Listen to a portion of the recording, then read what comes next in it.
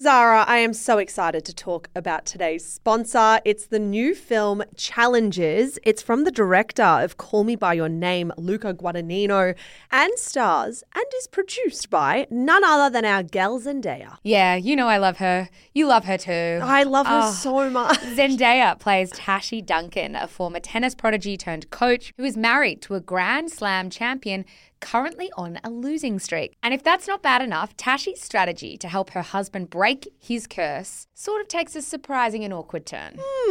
Awkward indeed, because now he must face off against his former best friend and Tashi's ex-boyfriend, Patrick. Zara, the tensions are running high. I know. Tashi's someone who makes no apologies for her game on and off the court. It's her game, her rules, but with her past and present colliding, Tashi must face reality and ask herself, what will it cost to win? Challenges is the sexy drama that everyone's talking about, and it's definitely not one you want to miss. It's about passion, friendship, and what happens when your past comes back to challenge you. You can grab a ticket from Tuesday the 26th, so grab your friends and get excited. I will be grabbing you, and we are definitely going to be going to watch it. Oh, please. Thank you so much to Challenges for making this episode of Shameless possible. I once had somebody tell me, who I really, really looked up to early days, tell me that it's not about that women have never played the game. It's that when they start commentating, the tone of their voice starts at this level, which is, quite high, whereas a bloke starts at this level. So when they get excited, it gets really hard to listen to. And I remember listening to that as one of my heroes telling me that, thinking, oh, that sounds scientifically viable, and I always say there's these things that you realize so many times when you're being discriminated against, and then there's only so many times that you only realize it in hindsight that you go, oh, wow.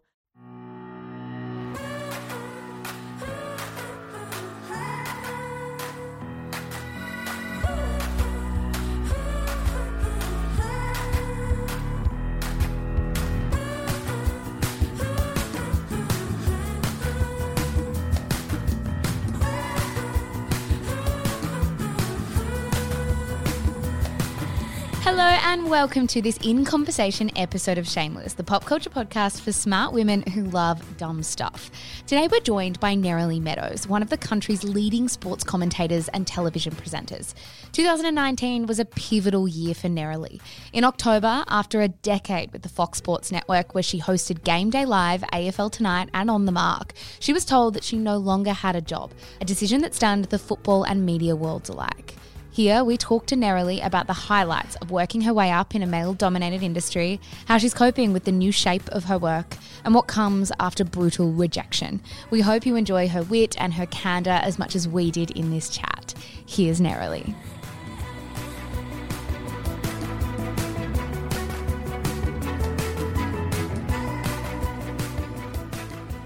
Neroli Meadows, welcome to Shameless In Conversation. Thanks so much for having me. It's taken a couple of weeks for us to get you on because you've been at the Super Bowl. Sorry, I was a bit busy just living a dream. We've been so excited to get you on. Our first question is the same every week. We briefed you just before we jumped on mic. What are you reading, watching or listening to at the moment that you'd recommend to other women? So I just finished on the weekend reading The Resilience Project by a friend of mine, Hugh Van Cuylenburg. So he is amazing, and a lot of people probably would have heard of him already, but particularly with me with a time of change at the moment, he sent me a copy of his book, and yeah, I've just found it really helpful of just that old urging you on to chase your dreams and all those sort of things that sometimes you just need a bit of a boost. But he's just got some really wonderful life lessons that I think everyone can adapt to their own way of life. So he's massive at the moment. He does a lot with sporting clubs as well, doesn't he? Yeah, he has for quite some time. So sometimes we get together and just talk and compare notes on how we find different athletes and things. No, he's phenomenal. He's a teacher by trade, and he's used all of those things to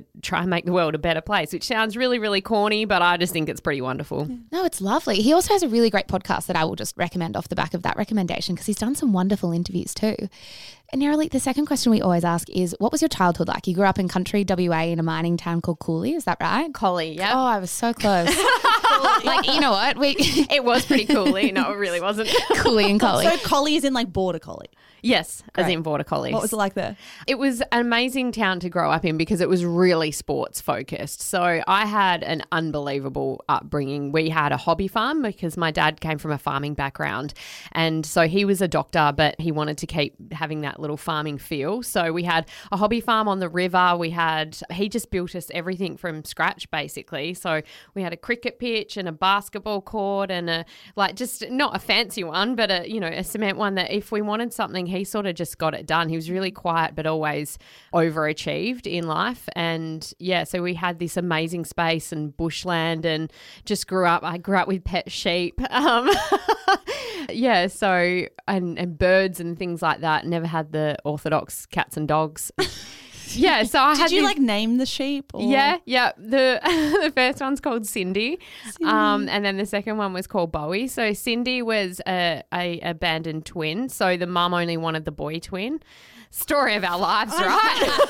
Oh my God. So yeah, the twin, we used to have a bathtub, an old bathtub that we used as a trough that the sheep would go and drink out of. I'm proper country girls. And basically this is really sad, Cindy would go up to the trough and try and feed out of it like it was its mum's. So this poor little sheep was not getting any, or lamb was not getting any nutrients. Look at your faces, you're like breaking. Would they just be walking throughout your house? No. We have this massive orchard. What, down the hallway? I was just thinking Michelle's never been to the country. They're outside city girls. So yeah, we used to get a milk bottle and hand feed them, and I used to call them and they'd run to me. You want to hear the sheep call, don't you? I mean, you're going to give How it to us, call aren't to you? them? Shut the fuck up. Did you actually? I don't know if she's doing this thing that Country girls do to scare city girls. like Australians do to Americans, being like, yes, we ride kangaroos. Do you actually call the sheeps like that? Yeah. Oh my God.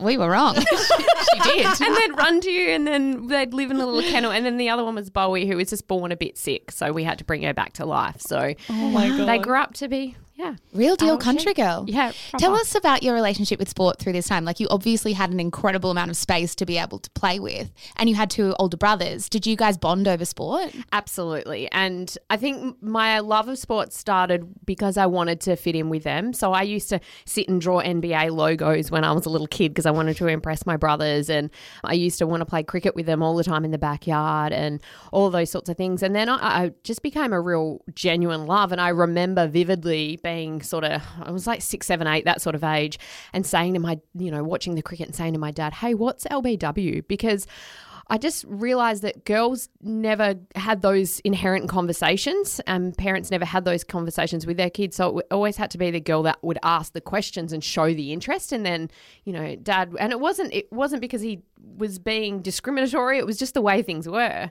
And so, yeah, Dad would sit down and tell me, and we'd often watch the footy together and all those sorts of things. So I ended up playing soccer with all the boys. I was the only girl in the team, and it got to an age where they clashed, so I'd play half a game of netball and then run over to the soccer ground and play half a game of soccer. And yeah, so I loved hanging out with my brothers. It was just the best thing in the world. So moving on a little bit from childhood, you go through high school, you then go to Curtin University, and you also was it a diploma of broadcasting as well on top of what you did at Curtin? Yeah, so I basically did 3 years at Curtin with 6 months overseas in Tennessee in the States because I wanted the college experience. And then, came back and did a year postgrad diploma in broadcasting at WAPA. What pulled you to do that? Well, I knew at 14 years of age what I wanted to do. So, and I was in the country town, and before that I wanted to play basketball for Australia, but I was short, slow and not, very talented, to be perfectly honest. Hurdles. I was the older head and heart, really filled with head and heart. But yeah, so I peaked at 14, broke my collarbone twice, and Mum was a psychologist, and so I had that as an interest first, and then I decided I wanted to be a sports broadcaster. And so I was 14 when I decided that. Mum and I sat down and said, okay, well, what's the best way to go about it? And journalism at Curtin was one of the strongest ones, and I just geared it towards sport, even though a lot of the lecturers told me not to. One thing that I find interesting about this, though, is that so many people go into journalism or want to do broadcasting, but actually getting your foot in the door is an entirely different equation. Did you find that it was really difficult to do that? And then I was really lucky because at WAPA you get access to broadcasters, world-class broadcasters. So at the time that I was there, it was Peter Holland and Joe McManus. So Peter Holland, a lot of people may remember him from ABC, particularly in Western Australia, and Joe McManus, who's just a gun over in Perth, and she has more connections than anyone I know in that place. And I remember getting quite angry at her because she organised for me to do work experience at Channel 7 in Perth, and she was convinced I was, going to get a job out of it. And I was almost a bit annoyed with her because I was like, stop putting this pressure on me. It's not going to happen. Most people have to go back to the country and rah, rah, rah. And then, of course, she was right. And she's one of the strongest women I've ever met in my life. And she's been through just an unimaginable amount. She's lost her husband. She's lost one of her sons. She is the most resilient person I've ever met in my life, but she always has your back no matter what she's going through. And yeah, it was her backing that made Channel 7 give me a chance, and away we went. Just going back a little bit, I'm wondering for like a young country girl in WA from a mining town thinking, I am going to do sports journalism, I'm going to be a sports broadcaster. Did you see many other women doing that kind of job? Was it a naivety that was kind of really beautiful in that scenario? No, I mean, I loved Joe Griggs and Karen Tye, and awesome to see Karen Tye just recently put into the Lifetime Award for the Australian Sports Commission, because it was her voice that I listened to and went, oh, it's possible. And now I wonder if there was more female commentators when I was a kid, I wonder whether that was something that I would have been more interested in. I just always assumed it was because I didn't have the skill set. And I once had somebody tell me, who I really, really looked up to early days, tell me that it's not about that women have never played the game. It's that when they start commentating, their voice, the tone of their voice starts at this level, which is, quite high, whereas a bloke starts at this level. So when they get excited, it gets really hard to listen to. And I remember listening to that as one of my heroes telling me that, thinking, oh, that sounds scientifically viable, and it stuck with me. And I always say there's these things that you realize so many times when you're being discriminated against, and then there's only so many times that you only realize it in hindsight, that you go, oh, wow, I didn't think that was that. I just, and so I wonder now, and to go off on a tangent, my niece just had her 8th birthday, and I organised for her 8th birthday. She's only a Fremantle supporter because of me. Everyone else in the family is West Coast. Oh, huge rivals then. Yeah, and they had their first ever Western Derby, and it happened to fall on her 8th birthday. And so Cara Antonio, the captain of the Freo Dockers, organised for Milla, my niece, to run out as the little mascot through the banner. And she was so nervous, but she did it, and I cried, and I was so proud. And there's a photo of her in the race with like game face on, but she's looking up at Cara in awe. And I just thought, the world is so different now compared to what we grew up in. And I know that's what our parents must say as well, but it just makes me so excited for my niece that she's growing up in that world. What have been the challenging aspects of coming through such a male-dominated industry? I mean, for the most part, I've had just the best time of my life, but there are still those situations that I just think people just don't realise the day-to-day things that women go through, particularly in a male-dominated industry. And, there'll be times where you'll rock up to a sporting event and the female toilets won't be opened, like it's just basic stuff that you'd have to point out to people. But for the most part, I've had a really positive experience. But yeah, I think the main thing that I always say is when a woman does say something, please just listen to her, because we tend not to. So when we do actually say something, it's usually there's a good reason for it.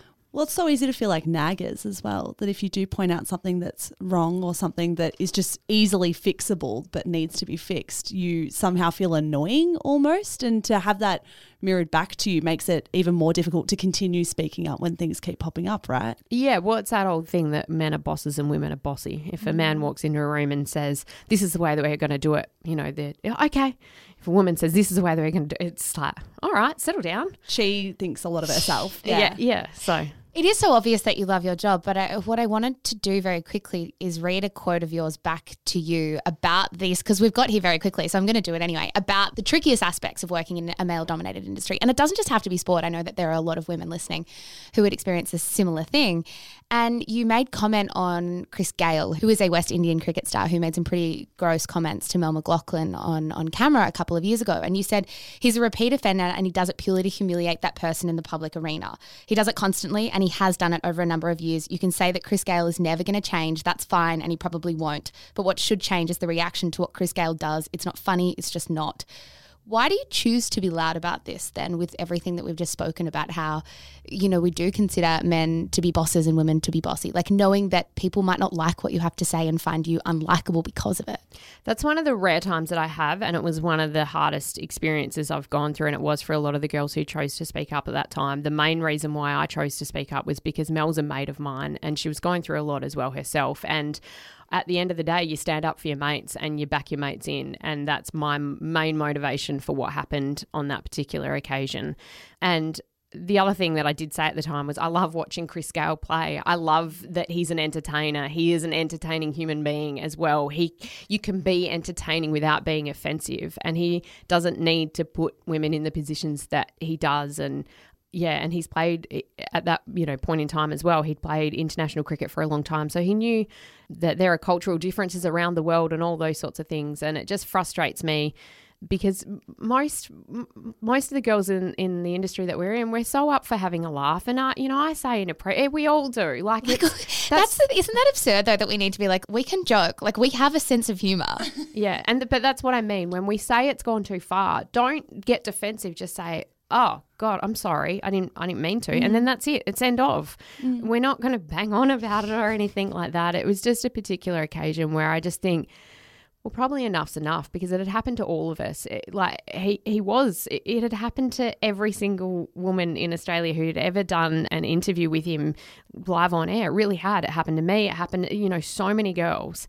And so I thought it was time where I was like, come on, can we just stop laughing now? Because it just feels a bit high school. Yeah. Like, it's just not funny. What do you do in the hours after you give a statement like that or a quote like that? Do you lie awake at night? Yeah, because I was about to say, on rare occasion we have found ourselves in a bit of a media storm, which is not ideal. It's never fun being in the middle of a Category 5 storm. Yeah. What do you do? Do you take yourself off social media? Do you just surround yourself with family and friends, or do you want to look at what's out there, and do you need to know what's happening?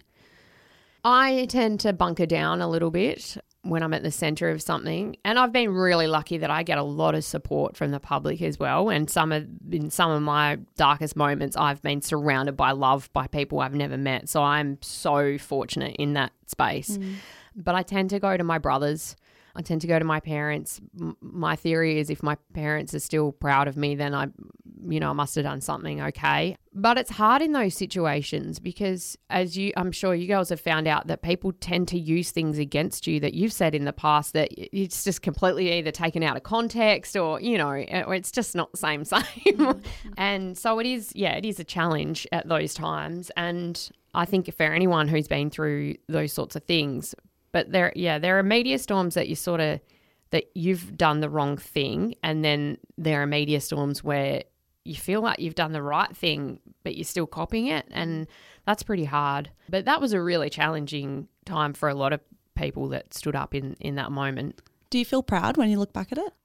I hate talking about it, to be honest, because it just reminds me of a lot of, it was tough, and I don't ever want to be the person that makes somebody else feel bad as well. So I feel, I don't like pointing out negative things. I don't want to be that person. But if you don't, one of my brothers often says that there's no point having a platform if you don't use it. And so at times in my career where I've just gone, I kind of want to give up now. Like, it all feels a bit hard. I've reminded myself that if people like me, people like you, other women out there doing extraordinary jobs in completely other different areas, if we don't keep going when it gets tough, then the next lot of girls are going to have to push through it, and that's not fair. So somebody's got to, speak up, do it at some point. You've touched on your brothers a couple of times now, and it seems like they play a really pivotal role in your life. Why do you go to your brothers first? What is it about them that keeps you grounded and positive and kind of gives you an outside perspective on what's going on? So I've got two brothers. My oldest brother, Ross, he's very protective, always was. And I feel like he's the reason why I love sport, because his passion was so great for it that I was so proud of him. He eventually made his debut for the Kookaburras as a goalkeeper for Australia, and that was like the proudest day of my life until his daughter ran through as a mascot of Fremantle, and now that's the proudest day of my life. And my other brother, Ian, is an actor, and he gives me hard truths. He is the one person in my life who I rely upon to be really brutally honest with me. And sometimes I disagree, but more often than not, even if you're defensive in the moment, which I think most people are when you get that sort of feedback, I will always go back and think about it and go, yeah, no, he's right, or I'm going to change this. And, you know, a lot of the time that feedback is also, Marilee, stop being so hard on yourself. Like, you know, it'll be okay. So I have they're my best friends in the world. They're my greatest advocates, and they have my back just without, you know, no question. But also I think because of my brother's, the oldest brother's resilience in chasing his dream, I just think was the greatest example to be set for me, that he just kept going in a sport that there is no money and all those sorts of things, and eventually made his debut. And for my other brother in the world of acting and writing, I just find it phenomenal how he's gotten, it's such a brutal industry, and I'm inspired by him every day. The fact that he keeps fronting up and he's so passionate to tell stories that matter, and, you know, and it's so hard. And it's funny at the moment because I've just obviously come out of having full-time work for 14 years of my life, and now I'm sort of freelancing, and my brother and I have had quite a few sort of entertaining conversations where I'll say, oh, you know, I'm scared because I'm so used to having that security and rah, and he'll be like, oh, God, if I get booked for an acting job that goes for 4 months, I'm like, 4 months? That's a big chunk of time.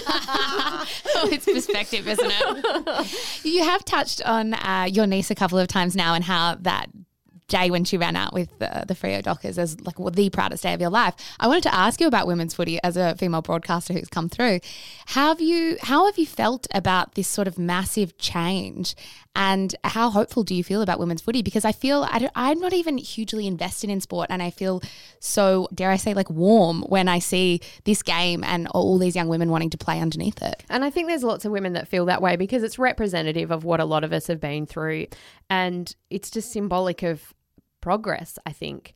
And I remember, and I get goosebumps just talking about it, but I remember the first ever game, and I was working on radio for it, and I did not realise how emotional I was going to be. I didn't realise how much it meant to me.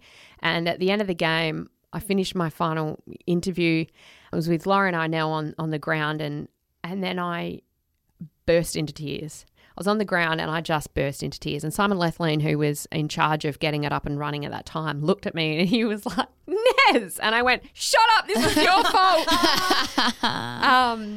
It meant so much. And one of my favourite things about the whole thing is just being women celebrating women. And, you know, having Cara, who she surprised Mila, my niece, at an Auskick a few months ago when I was back home in Perth. She was just like, oh, I'll come and have a kick with her, you know, and she just gets it. And so you've got a media person with a footy person and then a younger generation, and it's all about supporting each other and lifting each other up and building each other. And I love that. I love that level of just enjoyment of each other, and rather than a competitiveness of women being pitted up against each other. What else do you love about your job? What are the highlights of what you do as a career?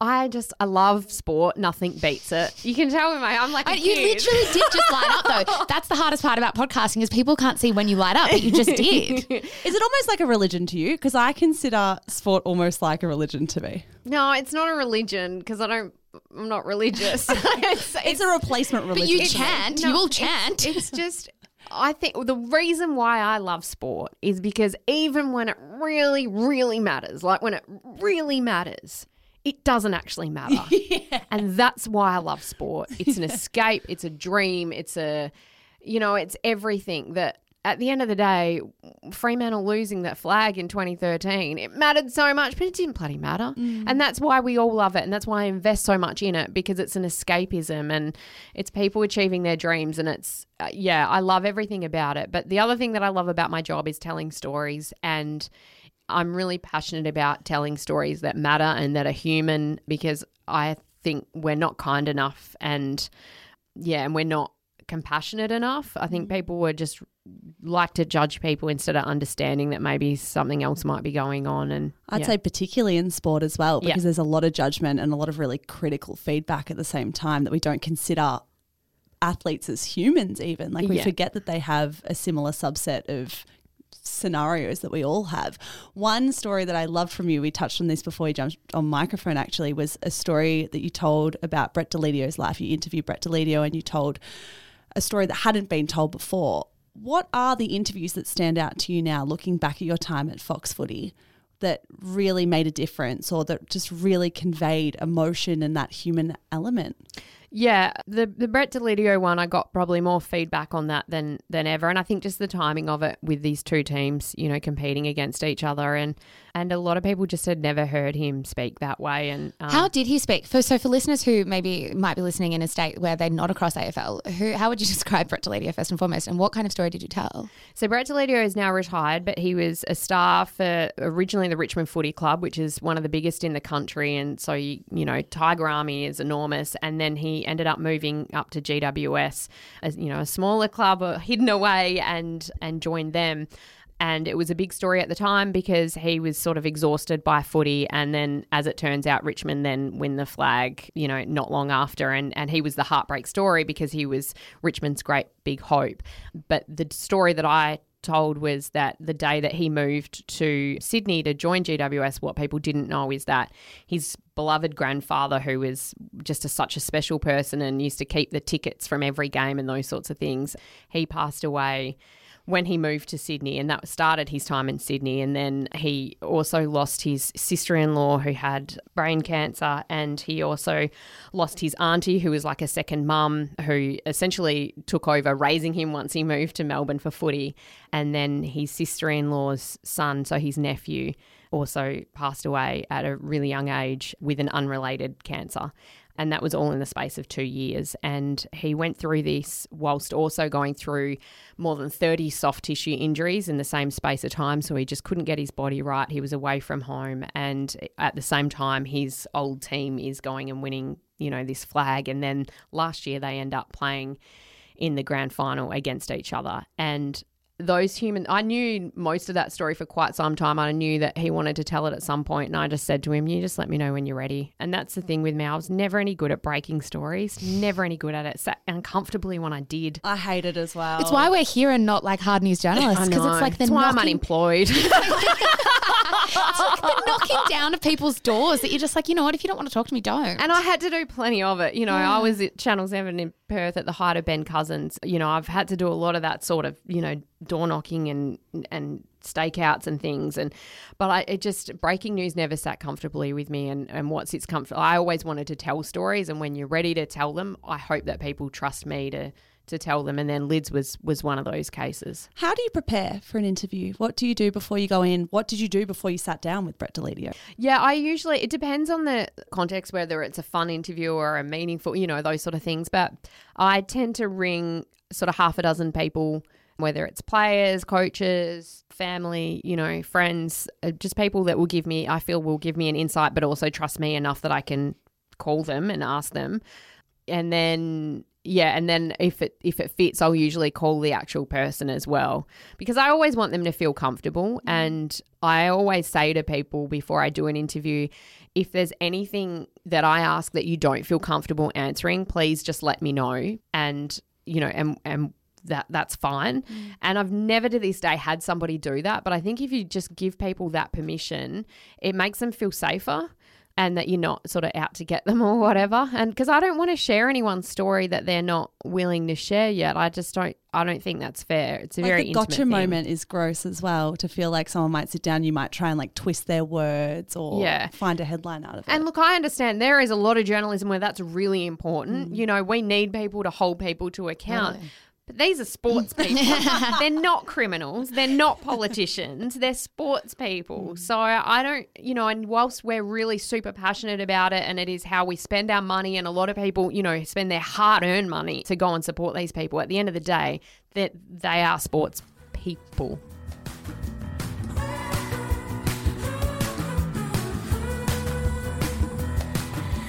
Coming up after the break, how do you grapple with losing a job when it's so tied to your personal and public identity? But first, a word from our sponsor. You said that you love telling stories because you think that generally we're not compassionate enough or we're often not kind enough to each other. And I really loved in an interview that you did with Will Anderson, you said one of your core philosophies is if you've got something nice to say, just say it. Do you think this has just always been intrinsic to you, or it's also maybe a product of working in an industry that's particularly brutal and you see how much nastiness and trolling can sort of like pervade the internet? I came up with it when I was about 18 and I was working in a shop as just a casual job, and there was a lot of hours and a lot of, it was a challenging time because it was a new sort of outlet sort of situation, and it was sort of a bit hectic, and I just went, I'm going to try and come up with something nice about every single customer to try and make them feel just a bit, better. And I never wanted to lie. I'll never say a compliment that I don't mean, which often also gets me in trouble because I'll say, hey, I really like your top. And then the other person will be like, oh, what about mine? But yeah, I decided at that time to try and come up with something nice to say about every person. And then I from there, it became an awareness of realizing how many times I thought something nice about somebody, but I just didn't say it because we get scared of sounding creepy or sounding like we're hitting on someone. And I recently had one where I was at the Super Bowl and quite a high up person of the NFL at ESPN came. At the time I didn't know who he was. Came up to me and he goes, hi, Nerily, I'm Mike. I said, hi, Mike, you have great eyes. Because he did. And he was like, thank you. And then the guy there was like, this is Mike. He's like, blah, blah, blah. He's a big deal. Yeah. He's like the boss's boss. And I was like, I'm sorry, I'm not hitting on you, but, you have great eyes. And then the other guy was like, he's going to be on cloud nine all week. But I figured, it shouldn't matter whether he's the boss or he's, the guy behind the counter at the hotel. Like, if you have something nice to say, just say it, because I think it's always nice when people do that. But it is funny because I said that in that podcast, I've since had so many people come up to me and say, hey, I just wanted to say I really enjoy it. And I feel like the most passive-aggressive human being trying to get compliments of all time. That was not what I meant. But what a good byproduct. That's amazing. Nerily, talk to us about your time at Fox Footy. It ended at the end of 2019, but you spent a decade there. What are your major takeaways from your time at Fox Footy? Yeah, I loved it. And the major takeaways are I got to live out a dream. When I was 14, I wanted to be on the boundary doing television interviews, and I got to do that last year, and it meant every bit of what I thought it would and even more. I loved doing that. I loved the people that I worked with. I have so many amazing friends, and not just the guys on air, but crew. And luckily enough with crew, a lot of those guys are freelance. So I've worked with them again throughout the tennis and things like that throughout this year already. But the level of support and love and that came my way from those people, and yeah, they're just really, really good friendships and just a chance to live out my dream. Last year you also jumped onto The Footy Show. For those who are listening who aren't entirely across what The Footy Show is, I will do my best to describe it. Or was, my apologies. It was like the longest running AFL footy show that existed on our TV screens, but it had a very coloured and colourful past, and I guess you and the panel that were hired with you were kind of tasked with the job of to quote unquote save the program. It was a new revamped program. Why did you make the decision to jump on and say, you know what? Spoiler, we didn't save it. Well, it was kind of like a glass cliff, wasn't it? Yeah. That you're kind of tasked with the impossible, that no one was really going to save the footy show perhaps. So my theory in life is try and make decisions based on positive thinking, and you don't need to be naive about stuff, but my reasons were that Aussies love a pile on and all that sort of stuff, but they love a comeback story more.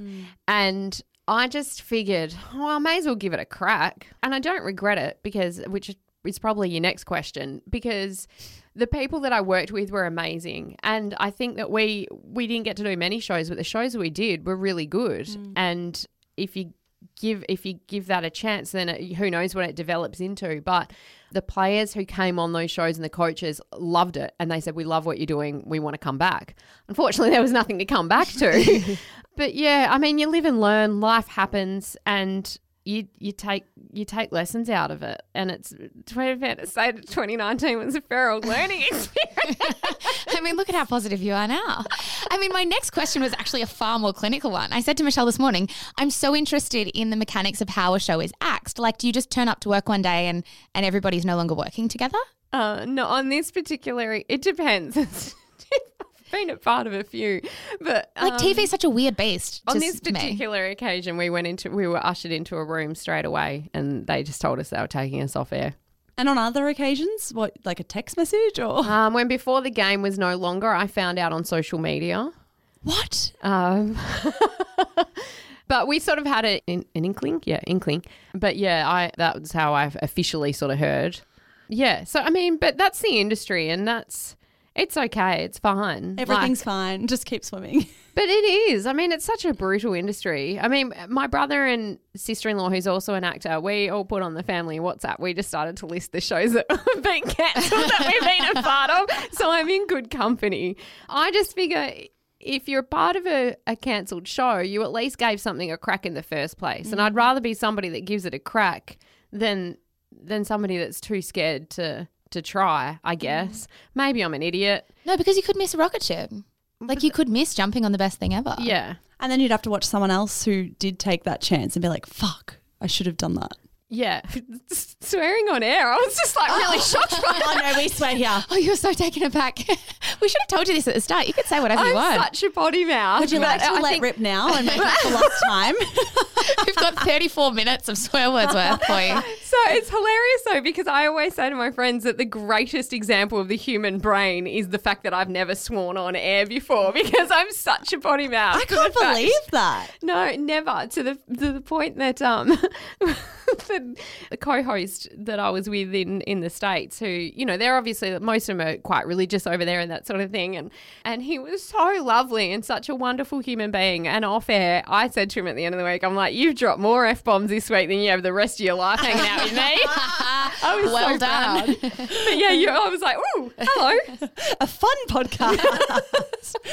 Nerily, talk to us about the end of last year when your time at Fox Footy did end. How do you feel now, thinking that it's done and that door is closed? I'm just really grateful for, 10 years is a long time to be at a place. And I, like I said, have amazing friends and amazing people. And yeah, it was really challenging. And I haven't really said much about it, but I was just amazed by the amount of support and love that came my way. I was blown away, actually. People were stunned that you were let go. Like on Twitter, I remember the consensus was very much, what the hell? Or if we're going to swear, what the fuck? Where did this come from? Did that part surprise you? Because you have such strong fans. And I remember Zara and I were literally sitting next to each other in the office and were stunned that you were let go. Look, life happens. As I say, life happens, and then it's just another opportunity to go again and do something different. So I spent the next couple of months traveling and spending time with family. I went to a wedding that I never would have otherwise gone to. I had Christmas with my family for the first time in 7 years because I'd always been doing the cricket. So Christmas Day for me in recent times has just been me hanging out with myself on essentially a day off, going to the beach, cooking up the things that I love doing, which people think sounds really sad. For me, it was enjoyable, it was fun, but it was so nice to have Christmas Day with my nephew in Sydney and my parents and my brother, and so I just used it as an opportunity to sort of clear my head. I'd been going non-stop for 15 years and really passionate about what I do, and I've put everything into my career, and every major decision that I've made has been for that. So it was just a time to decompress and just decipher a few things, and then go again. So like, you can dwell on stuff and whatever, but at the end of the day, nothing's going to change what's happened. It's happened. And that's what I say, life happens. And I draw inspiration from, like I say, from my brother who just gets up and goes again. And I also draw a lot of inspiration from footy players and athletes in general, because I'm 34, and so they're a similar sort of age when they're just told, hey, thanks for everything, but catch. And, someone like Daisy Thomas, Carlton, who, for people who don't know, played for a really long time, thought he played well enough to get another contract. And then they said, no, sorry, mate, this is it for you. And the way that he handled that publicly, I found really inspiring. So I looked to a lot of those sort of people. And then that was one of the really wonderful things. I got support from the public and family and friends and colleagues, but I also got just so much support from sports people. And I think they really relate to what I went through. And I remember thinking really early days that the beautiful thing about going through something like that, I've always tried to be fairly compassionate as a journalist in the way that I approach things. But this gave me a whole other level of empathy and understanding of what it's like to be delisted. So I can really put myself in your shoes, buddy. Let's hang up our boots together. Is there a mental hurdle that you sort of have to go through when you lose a job that is so tied to like your professional, public and personal identity? I don't think so, because I've kind of just always been myself anyway, and I'll keep being myself.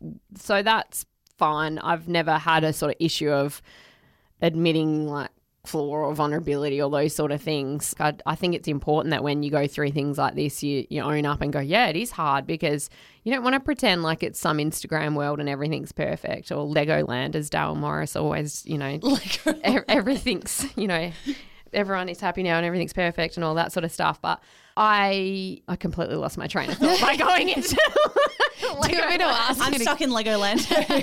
I just got all happy in Legoland. No, but what about your identity in general when you lose a job that you've been in for 10 years? Yeah, so what I was going to say is I remember going to my friend's hen's party, and I'm not going to lie, it was really hard for me for a few weeks, because like you say, all my decision making and so much of what I am is about what I do. And I remember being at a hen's day and I was a bit nervous about going, because it was the first time I sort of put myself in a public situation where there were going to be people there who sort of, as in the other girls, not people in the public, who knew who I was, who had met before, but we're not really friends with. And I knew it would be the first thing anyone asked me. And I was a bit nervous about that because I still wasn't in a great headspace. And throughout the day, I gradually had more and more fun. And then I realized, and I already knew this, but it was just like solidifying it, that my friends are friends with me because of who I am, not what I do. And what I do matters a lot to them because it matters to me. But that's it. They couldn't give a toss what I do for a living. And it was the same realization with all the sports people who were getting in touch with me, or coaches calling and checking in. I had one coach, and I don't think he'll mind me saying it, Chris Fagan from Brisbane, who called me straight away and then just proceeded to text me every couple of weeks. How you doing? You doing okay? And I just think that's amazing. So those sort of people, I think their support, once again, I met them because of what I do, but they're not friends with me because of that. There's plenty of people that meet and don't become friends. So they're friends because we're friends. And it was just the way that we met. So, yeah. It's been a few months now. How are you feeling now? Did it take time for your confidence to be built back up? Yeah, confidence takes a hit when something like that happens. And like I say, the whole year was it was a lot.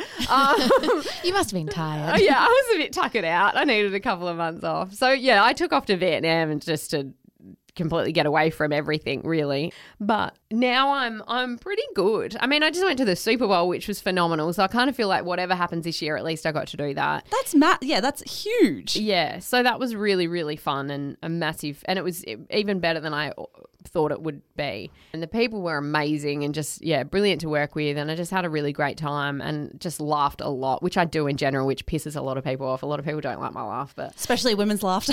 Yeah, What is that commentary like? Do you let it get to you, or do you just think there must be so many edits out there, I'm just not going to worry about it? Sometimes it gets to you. The two things that I get the most, which mostly I just find funny, is the mole on my face.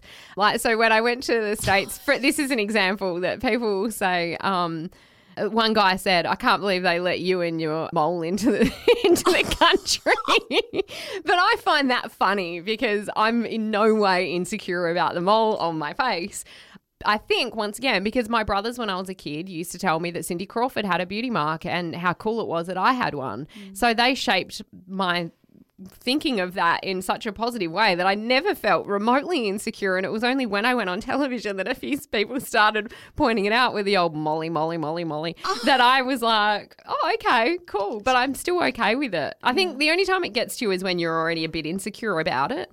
But yeah, the laugh thing, some people say, oh, your laugh makes me want to laugh with you. And then other people just say, oh my God, shut her up. She's like a banshee, blah, blah, blah. But at the end of the day, it's my laugh and I can't do anything about it. I can't stop it. If you listen to my niece, she's got the same one. One of my nephews has exactly the same one as a 1-year-old, just uncontrollable guttural laughter. My mum's the same and my brother's the same. So I'm like, if you think that this is not, if you think this is put on or whatever, just trust me, I can't stop it. And sometimes you'll see me physically put my hand over my mouth to try and stop it, but it's my laugh. I'd also love to know how many women in the industry haven't received some type of criticism about their voice or their laughter. Because I'd argue it's almost like Erin Molan last year gets criticised for basically everything that she says or does, and it's very, very much sexist, right? Well, one of my friends said to me, Nez, if your joy is making them angry, then pity them. Yeah. They're like, if that's the worst thing that people are saying about you, that you're too happy, well then you're doing okay. Like, I'm just too happy. Yeah. It is one of those sort of like, what's the worst thing about you? I'm too happy all the time. Your laugh is I do have plenty more things that are way worse about me, just gladly, but list them. No, I'm kidding. Nerily, what are you excited about? What's on the horizon? What is next for you, given the kind of year is an open slate for you? I often say, your best trait is your worst trait kind of thing. And I think that's in life as well. The best thing is anything can happen and it's an adventure ahead of me. The worst thing is it scares the crap out of me. So I think everything in life is kind of that way. And you just have to try and embrace the good and acknowledge the bad without letting it get the better of you. So for me, when I have those anxious moments of that I don't know what's happening, or is this going to be the end of my career, or is everything going to turn out, all those sort of dark moments, that I just try and take a deep breath. And I literally started saying to myself, which once again sounds so cheesy, but I started to say to myself, choose positivity. Just choose positivity. When you put those sort of options in front of yourself, it could all end up badly and I'm never going to work again and rah, rah, rah. Or it could all work wonderfully well and you could live a really happy life and blah, blah, blah. Just choose positivity because you just don't know. And otherwise you're just going to waste all this time worrying about, as Mum always said, don't worry about it, may never happen. And it's such sage advice, but it's harder to do that than you think. So in those anxious moments, I try and write it down so at least I'm getting it out there, or I call my brother, or, those sorts of things, because I think they're the times that you do need your mates. It's when things are not going great that you need your mates. Nerily, all of this in mind, what is success to you and how you define success in your own life? So people have always sort of said, 5-year plan, what are you going to do in 10 years? I've never had that. I've always wanted to know what I wanted to do, but I never had that, because I just think if you have that, then you miss out on stuff that comes your way because it didn't fit into your plan. And it could be the greatest thing, like Before the Game came completely out of the blue for me, and I was only on it for a year, but it was some of the best memories I've ever had. And those guys, we're still in a WhatsApp group to this day of RIP BTG. So they're still some of my greatest mates and allies. And so I think if you're too focused on where you're going, you miss something else along the way. So success to me is embracing the challenge, not being afraid of failure. And I've learnt, because a wise man told me in recent months, be kinder to yourself.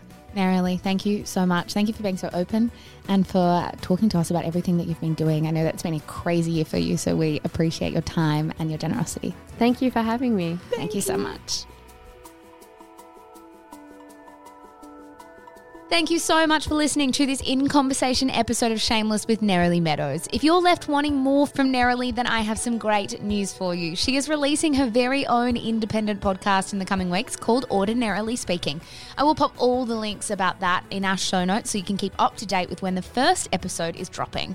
If this is your first time listening to Shameless, then welcome.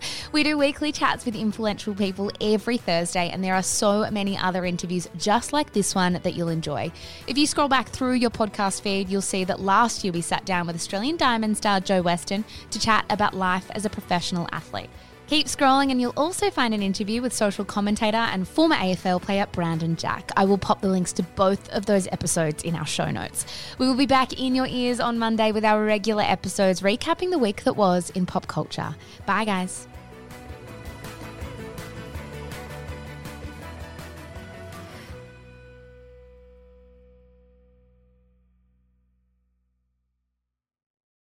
Hello guys, Mish here. I am the co-founder of Shameless Media, Thank you so much for giving us your ears and your mind and your time. We're so grateful. If you enjoy the stuff that we produce, may I recommend our brand new podcast, Style-ish. Stylish, if you want to say it quickly, style-ish, if you want to take the long way through. It is our podcast for all things fashion, brand, business, and beauty. If that is in your wheelhouse, if you care about style content, you will love this show. It is, of course, more than just a show as well. It is a newsletter. It is an Instagram feed. It is a TikTok account. There is so much good stuff going out on Stylish every single day, starting now. So in your favorite app, search for Style-ish. Give it a listen, give it a follow. We are an independent media company and we would be so, so grateful for all your support. That's all from me, guys. Check out Stylish and have a good one.